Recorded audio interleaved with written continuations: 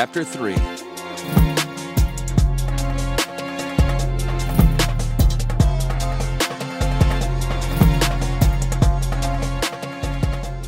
Gerard himself dug the new graves.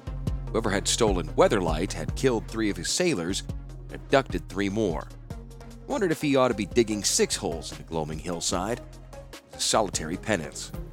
Others had volunteered to help him, but Gerard felt he owed it to these crew members, to all the others he had lost. "Dig them deep," came a warm voice in the chill morning. Gerard glanced up, flinging another shovelful of dirt onto the mound. Atop shifting soil stood Takara. Flame-red hair blended with the crimson sky. What was the old saying? Red sky at morning, sailor take warning. "Dig them deep, Gerard. The dead have a way of rising to haunt you." Gerard shook his head grimly, and droplets of sweat pattered across his bare shoulders. "That what's next? Black magic raising the dead?" She nodded and smiled. "Yes, black magic. The blackest magic there is. Regret. Become a master of it." It was as though she saw right into his soul. With a grim laugh, he said, "Had lots of occasions like this to practice it." Takara grabbed a shovel that had been abandoned in the pile of dirt and dropped down into the grave beside Gerard. "I don't want any help." "I know," Takara said, even as she flung a shovelful out of the hole. "But you don't want the others to help because they don't understand what you're doing. They tell you to let go of guilt and regret. But I know you can't. I know you can't because I couldn't either. I survived wrath not by letting go of guilt, regret, and anger, but by clinging to them. They are powerful magic indeed, black and powerful. You can't get rid of them, Gerard, so you have 2 choices.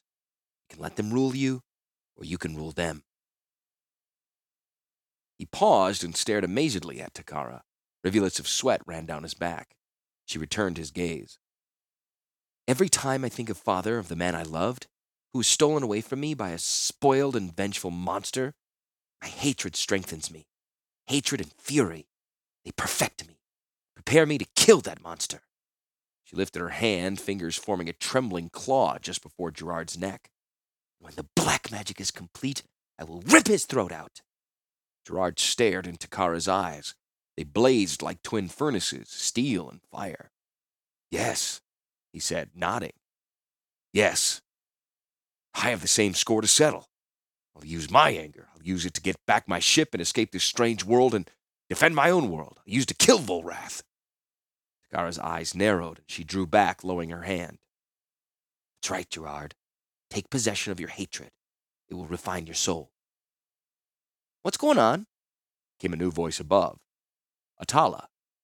The lad stood silhouetted against the morning. His homespun work trousers and patched tunic riffled in the breeze. "I thought you didn't want any help."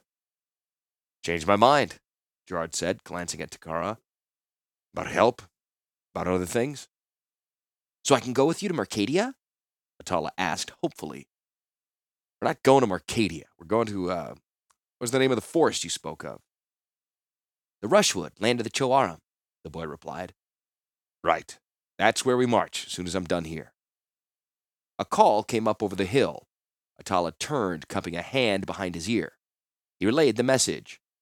"They say there's riders approaching. A whole army." "Damn!" Gerard said, planting his shovel in the dirt and hauling himself forth. "Sorry about my language, kid." Atala looked affronted. "I'm not a damn kid." Gerard laughed a bit at that, slipped his waistcoat over his sweating shoulders, and buckled on his sword belt. Takara's words rang in his head as she, too, armed herself. Gerard felt anger like a forge fire stoking within him. "Let's go see who's coming."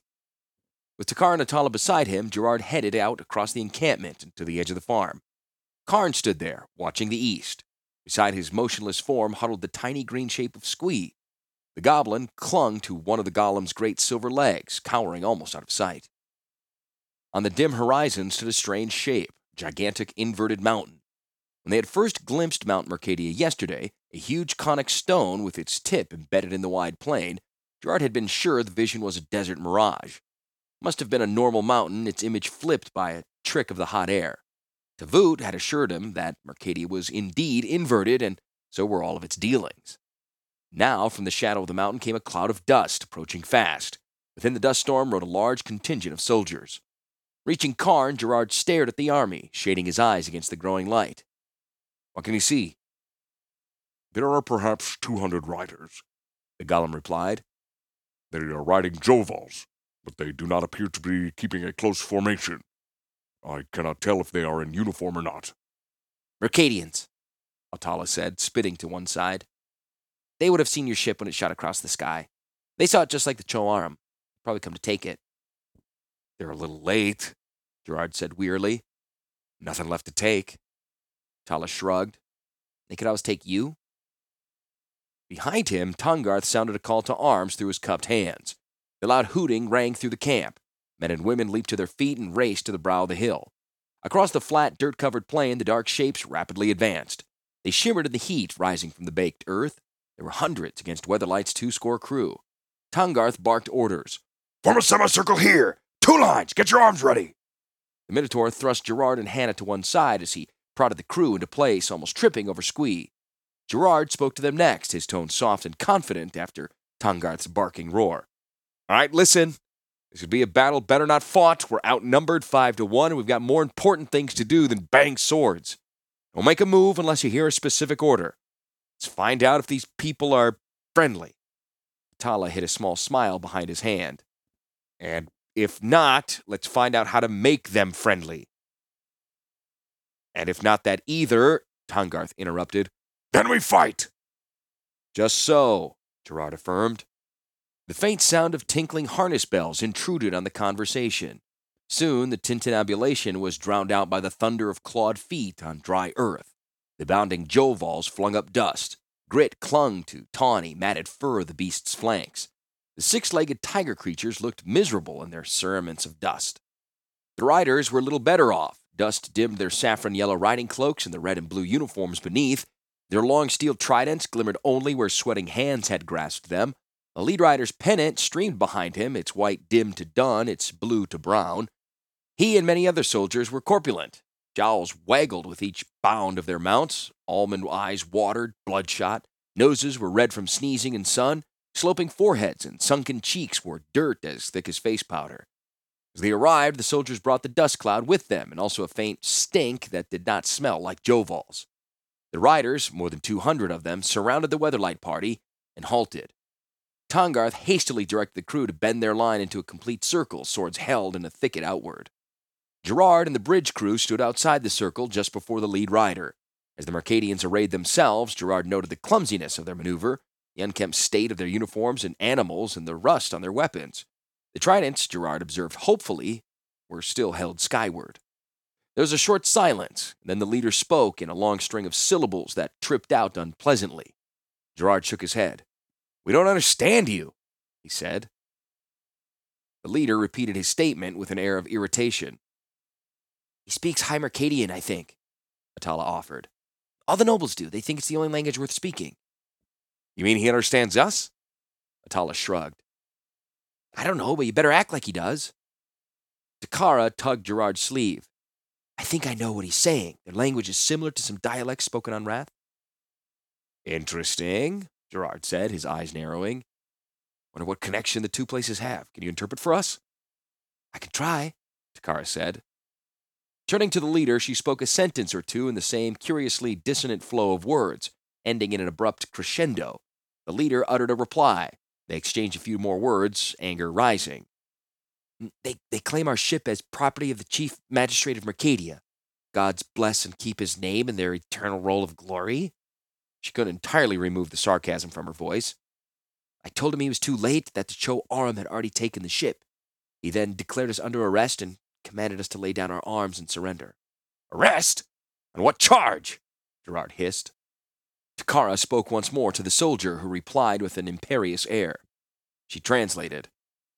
"The charges include, but are not limited to, invasion, illegal migration, arms smuggling, trafficking with the enemies of Mercadia, refusal to speak High Mercadian." Gerard raked his sword from its scabbard. "Better damn well add resisting arrest. Attack!" He vaulted directly toward the lead Joval, his sword slashed down. The Mercadian captain hauled hard on the reins. His cat mount reared back, mouth gaping to lunge for Gerard's head. Before it could, he sliced downward, cutting the beast's halter. Leather traces dragged across the cat creature's face, yanking it aside. Rein suddenly went loose. The rider tumbled back in the saddle. Gerard lunged beneath the rearing beast and sliced the saddle strap too. He scrambled out from beneath the Joval even as its rider spilled to the ground. "Understand me now, Captain?" Gerard growled, leaping at him. He never reached the man. Mercadian troops surged into the gap. Jovals hissed and nipped, tridents jabbed, dust flew. Gerard found himself facing two troopers. They thrust inexpertly at him with their forked pikes. His sword parried the stroke of one guard member, while he caught the weapon of the other, pulled it hard, yanking the soldier off balance. The man flopped in the dust beneath his Joval. The other soldier stabbed at Gerard again. The master-at-arms beat back this blow too, but pain erupted in his shoulder. The man's Joval sank its jaws into him and lifted him from the ground. Gerard roared, thrusting his sword directly into the flank of the tiger creature. The Joval released him and reared away, blood gushing from its teeth. Eyes rolled and ears flattened in pain, it rose again, almost hurling its rider loose. Gerard pursued. "Mean puss, eh?" He stabbed the feline's heart. With a magnificent roar, the Joval crashed lifeless to the ground, its rider pinned beneath it.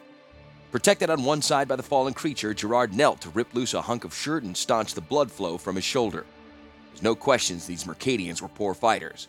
Their weapons were badly tended and poorly wielded. Nonetheless, their sheer numbers had broken Weatherlight's line, and these Jovals were fierce beasts.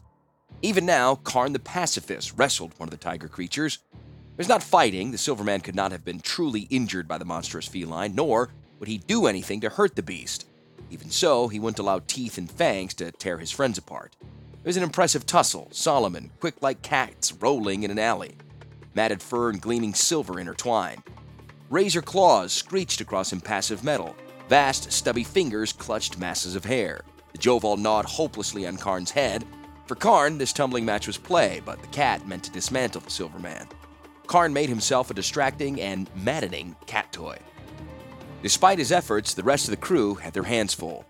Tongarth was doing the best of any of them. His curved blade slashed one Mercadian, dropping him at the Minotaur's feet. He caught a second with a swift elbow to the eye and bowled a third onto his craggy horns. Tongarth lived to fight. He would say he lived for honor and loyalty, but for Tongarth, honor and loyalty invariably led to fights. The fourth Mercadian found that out when Tongarth butted heads with his Joval. The tiger staggered and slumped. The Minotaur charged on, clambering up the beast's neck and attacking the man in the saddle. If all Gerard's crew could fight like Tongarth, they would win. Takara and Sisse came damn close, with 3 fallen Mercadians at each of their feet. Hannah did her best with the trident she'd wrangled from her single victim. Squee darted about, tripping any Mercadian he could reach. The rest of the crew were falling like grass. Gerard suddenly remembered the dry grass thrashing at the edge of the graves he had dug. How many more graves after this hopeless fight? "We surrender! Stop the fight! Ground arms!" The guard captain barked out similar orders. The combat quickly faded. Swords froze in the air. Tongarth let the latest Mercadian slump from his horns. Karn released the Joval, who backed away, hissing and spitting, its pelt standing all down its back.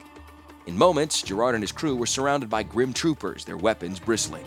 He looked around for his interpreter. "Takara!" he called. The woman emerged from beside a pile of dead. Her eyes glowed with the same fiery light as her hair. She wore an angry grin and wiped her bloodied blade lazily on one of the dead Mercadians. "Do you think they'll be more likely to listen now that we've killed some of them?" "Perhaps not, but the fight was hopeless. They wouldn't have listened if we were all dead." Gerard drew her to his side and directed her attention to the guard captain. The man was even dustier after his fall from the Joval, but there was no blood on his saffron robes. He had never rejoined the fray. Gerard said to Takara, "Tell him we submit. We lay down our weapons, go with him on the condition that our sick will be treated, well treated, and our dead buried with proper ceremony." Takara translated. The captain bowed his head in acceptance. In the common tongue, he said, "You honor my master, the chief magistrate, with your decision. Order your folks to disarm." Brow furrowing, Gerard said, "Do as he says." Most of the crew flung down their weapons with alacrity and raised their hands. Tongarth was more reluctant. His curved crystal sword was one of a kind, and the assortment of daggers in his belt had taken years to accumulate. He flung each to the ground where they stuck and shuddered angrily. The sound almost covered the Minotaur's curses. Meanwhile, Mercadian soldiers unpacked lengths of shackle and chain. They carried the shackles among their prisoners, fastening them over wrists. One whole set was wrapped about Karn, his arms bound to his side and his legs connected so he could take only short steps. The crew members were chained in pairs to whoever was the closest so that they could ride Joval back in tandem. "You've killed just enough of our folk to each have a ride to the city," the captain said biliously after a soldier handed him the ring of shackle keys. He hung the ring on his belt and said with a flourish, "A fair payment for your fighting prowess. For my losses, I confiscate your weapons to be kept or sold as I will it." He gestured to another soldier who gathered the swords and knives from the ground. The man scurried, especially quickly as he snatched up Tungarth's blades. He bundled them all together with a rope and stowed them atop the captain's saddlebags. Sitting back their respective jovals, the crew at last received medical aid. Gerard's shoulder was bandaged, a cut over Hannah's eye was cleaned and dressed, and Sisse's dislocated shoulder was reset rather brutally. Squee claimed to have gotten foot fungus from one of the soldiers he had tripped, and 2 Mercadians assiduously checked over his feet. Gerard watched them quizzically.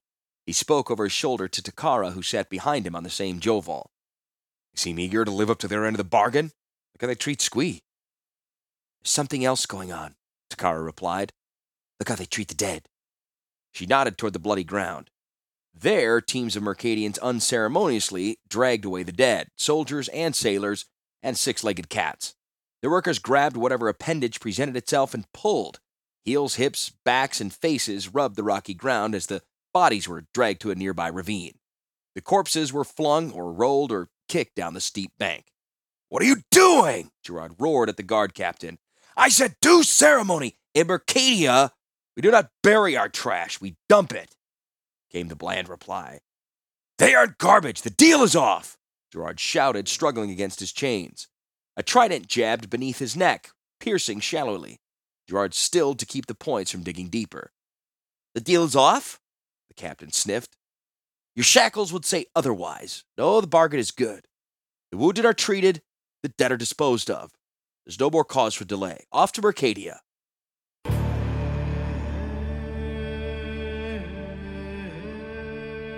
The procession wound across the land to the north. In all his travels aboard Weatherlight, Gerard had never seen a place so utterly barren. There was no water anywhere, and what plants survived in the bare, hard ground grew in the myriad dry cracks that crisscrossed the land.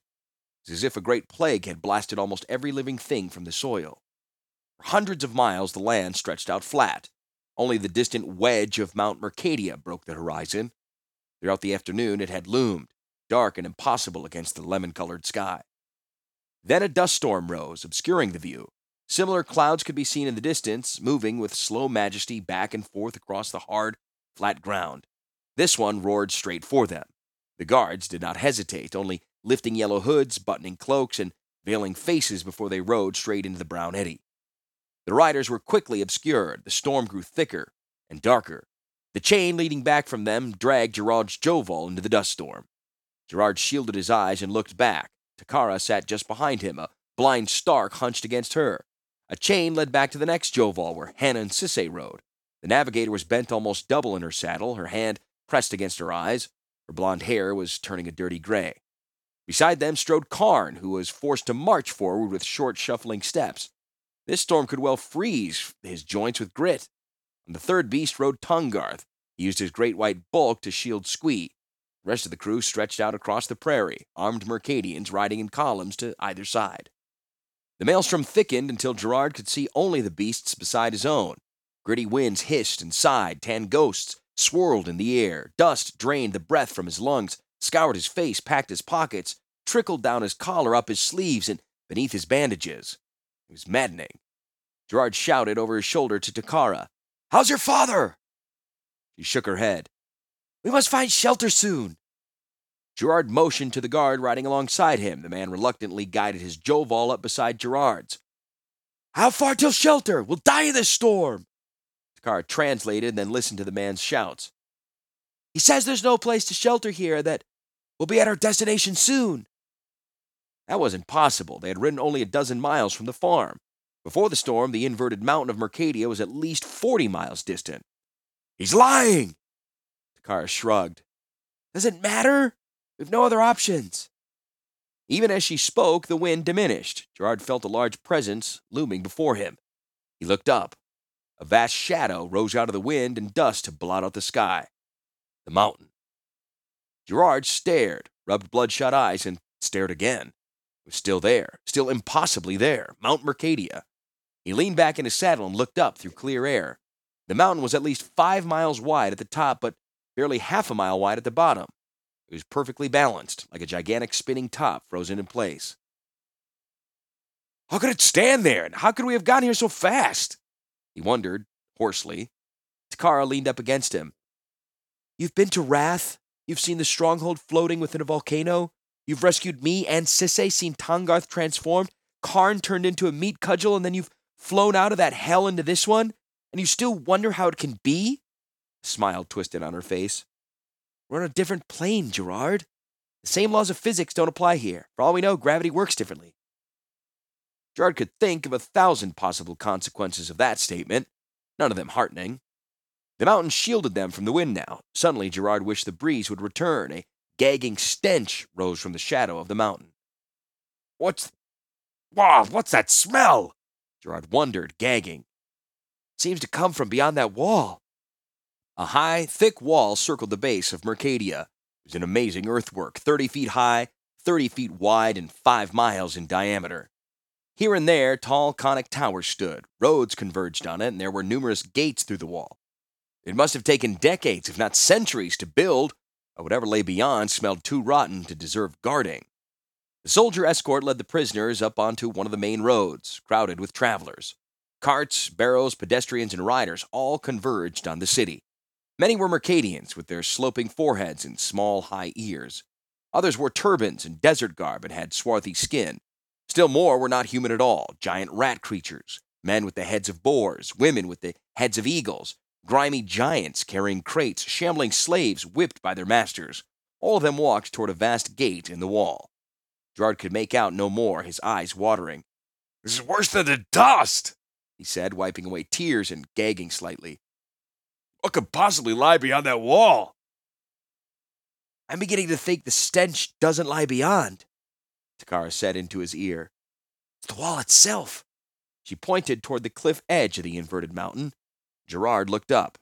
Something dribbled from the edge of the city. Globs of dark material plummeted. A few items flashed in the cascade. There was a foul liquid and tumbling bits of paper. Garbage? Gerard asked, his throat clenching. That's a wall of garbage? Even as he spoke, he saw more filth tumbling down in brief showers all along the perimeter of the city. The captain said they knew how to throw away their refuse. Perhaps this is what he meant, Takara said. Some runnels were clearly sewer mains. There was no more talking as they approached the mound of garbage. In waves, the stench grew worse. Someone had thoughtfully inserted long black pipes that vented gases from below and burned them away in constant blue flames. Miserable, Gerard and his crew rode on toward the archway. That stonework gate was meant not to keep enemies out, but to prevent filth from landing on those who walked the road. It piled atop the arch instead. A few of Gerard's crew members leaned over the sides of their mounts to retch. Similar spots in the ground told that this was a common reaction from visitors. The prisoner caravan marched along beside merchants and slaves and slavers, all passing beneath the putrid gate. Within the wall, the stench was somehow more diffuse. Either that or the crew's sense of smell was well-nigh dead. The caravan continued onward, and after about a mile along the crowded main road, the stink had become only a pervasive sourness. Gerard looked at Takara and the others. All the crew were attempting to brush and clean themselves of the dust, which had swept into their every cranny and pore. Tangarth was quietly cursing himself in Talroom, quietly for a minotaur. As they drew nearer to the mountain, the crew saw that the base was the site of the complex activity. They passed through a low brick wall with mounted guards stationed along it at regular intervals. Ahead stood the base of Mount Mercadia. It was hewn with doors, evidently leading to storerooms. Folk constantly passed in and out, some carrying boxes and bundles. From this mass of people rose a constant hubbub. Clusters of small booths dotted the area, taking up all available space, and the competing cries of merchants rose into the air. Rest press tralala! More cane, ground more cane, get it before it's gone. Come now, who wants some nice fresh kava berries? Gerard listened to the cries for a moment before something struck them. He turned to Takara. I can understand them. Though the Barkers had a strange predominant accent, their words were perfectly recognizable. She nodded. Yes, the language the guards speak must be unique to the ruling class of the city. To them, it is evidently a mark of distinction. Gerard looked around in some awe. In Benalia and Jamura, he had often passed through city marketplaces. Among the Benalish infantry with whom he'd trained, such places were extremely popular. Soldiers on leave could purchase food, drink, or more exotic diversions. The great market town of Trivian Frali in Benalia had always seemed to Gerard a circus-like experience, yet had that fabled market been dropped into the middle of this scene, it would have been immediately swallowed up.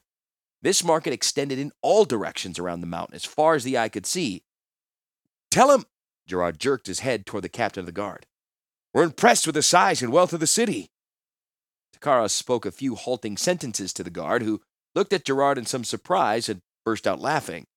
He dispatched a long reply. Takara questioned him further before turning back to Gerard. He says this isn't the city at all, she reported. It's merely the outskirts, a camp. Then where's the city? The red-haired woman pointed silently upward. Up where? You mean on the top of the mountain? Takara nodded yes. But how are we going to get up there? Gerard asked, craning his neck. Before Takara could reply, a bellow came from Tangarth. They have strivers! He pointed emphatically toward a booth that contained a variety of steel-edged weapons. Short, intricately carved swords spread in a fan against the dark cloth that formed the backdrop of the booth. Strivers! Gerard gave the Minotaur a blank look. He shouted back, What are they? It is the chosen weapon of the Minotaurs of Tarum! Why would they be for sale here? That question was ringing in Gerard's ear even as another question formed.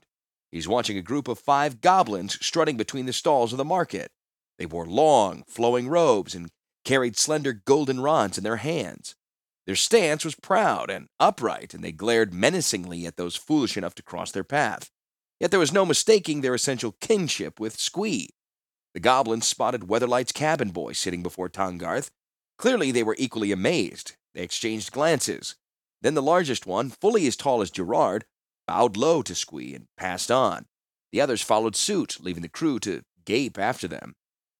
Gerard felt his own jaw dropping and collected himself. He, along with the other members of Weatherlight's crew, stared at Squee, who smiled uneasily and ducked his head. Between the booths was a path that wound its way along the mountain base. Here and there, vast columns of stone extended down from the cliffs above. Some were smooth, as if the mountain had turned liquid and dripped onto the ground, while others were pitted and twisted like old tree trunks. Gerard even saw a few pillars that supported stairways winding upward, vanishing into the doorways high above the ground. The Jovals shouldered through the thick crowd. The Mercadian guards herded them along successfully, and the thronging buyers and sellers parted easily before them. At last, the beast drew up next to an area where there were no booths. Long lines of people waited, chattering among themselves. The soldiers made their captives dismount, tied the beasts to nearby posts, led the prisoners through the throng. They reached a series of cages resting on the ground. Each could comfortably accommodate 40 people. Surrounding each cage were 4 slender metal columns that extended upward toward the looming cliffs. Just now, an attendant slammed shut the door of a crowded cage, throwing a locking bar across it. Those within continued their chatter unperturbed. The attendant stepped back.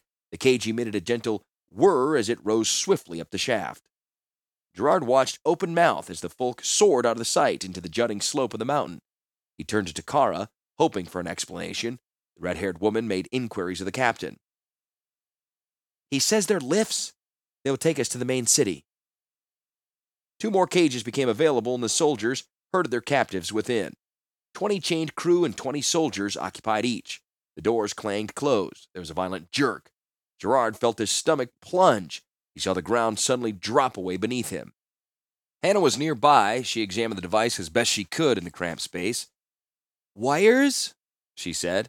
There may be wires in the supports that control the cage. Though how they're powered, she shook her head. Takes a lot of force to lift this many people. Pretty clever, though. This is obviously how they control access to the city. Unless you have an airship, it makes it to the top of the mountain practically impossible to invade. Gerard spotted the second cage ascending at roughly the same speed. He looked around at his companions. Some of the sailors were pale and nervous. Hannah watched them too. Well, she said to Gerard and Takara, can't take very long at this speed. It was taking long enough to suit everyone, thought Gerard. Tangarth appeared to be frozen in fear, as if his close confinement brought back memories of his imprisonment in the stronghold. Gerard looked for Squee, but the little goblin was nowhere in sight. Even as they ascended, Gerard found himself staring at the panorama unfolding before him. Farmland spread out on the east side of the mountain, intersected by stone walls that marked complex patterns on the land. To the west, clouds of dust rolled across the land. Far away, Gerard could see the black stain of the rushwood and the long black line that marked the dry course of the riverbed. To the south, the land was broken by a series of jagged canyons, punctuated by red and gold spires of rock. Those must be the deep lands Tavoot referred to, he decided. To the north, the dusty plain stretched to a far horizon obscured by yellow haze that merged land and sky. Above them, the sky glowed in brilliant orange and red. Thick clouds raced across it. Gerard passed his hand over his eyes. How long was it since he had slept? It seemed a lifetime. Images rose unbidden before him, his battle with Volrath in the dream halls of the stronghold, his flight to the gardens. But overwhelmingly, all the other memories was the recollection of Miri the cat warrior in her final battle with Krovax, whose mad eyes turned red as he tore out her throat. His unwanted dreams were banished, though, when he glimpsed nearby an unexpected face, impish beneath black tousled hair. Gerard smiled slowly at the lad. "What are we going to do now?" Takara asked. Gerard leaned close to her. "I'm thinking of making an escape." She smiled conspiratorially. "An escape? Why have you waited so long?" "The chance only just presented itself," Gerard replied. "We have a friend in the crowd. A young man who tailed us on his own Joval, through storm and garbage and market, all." Takara looked about the cage and smiled, a sharp-toothed smile. "Atala."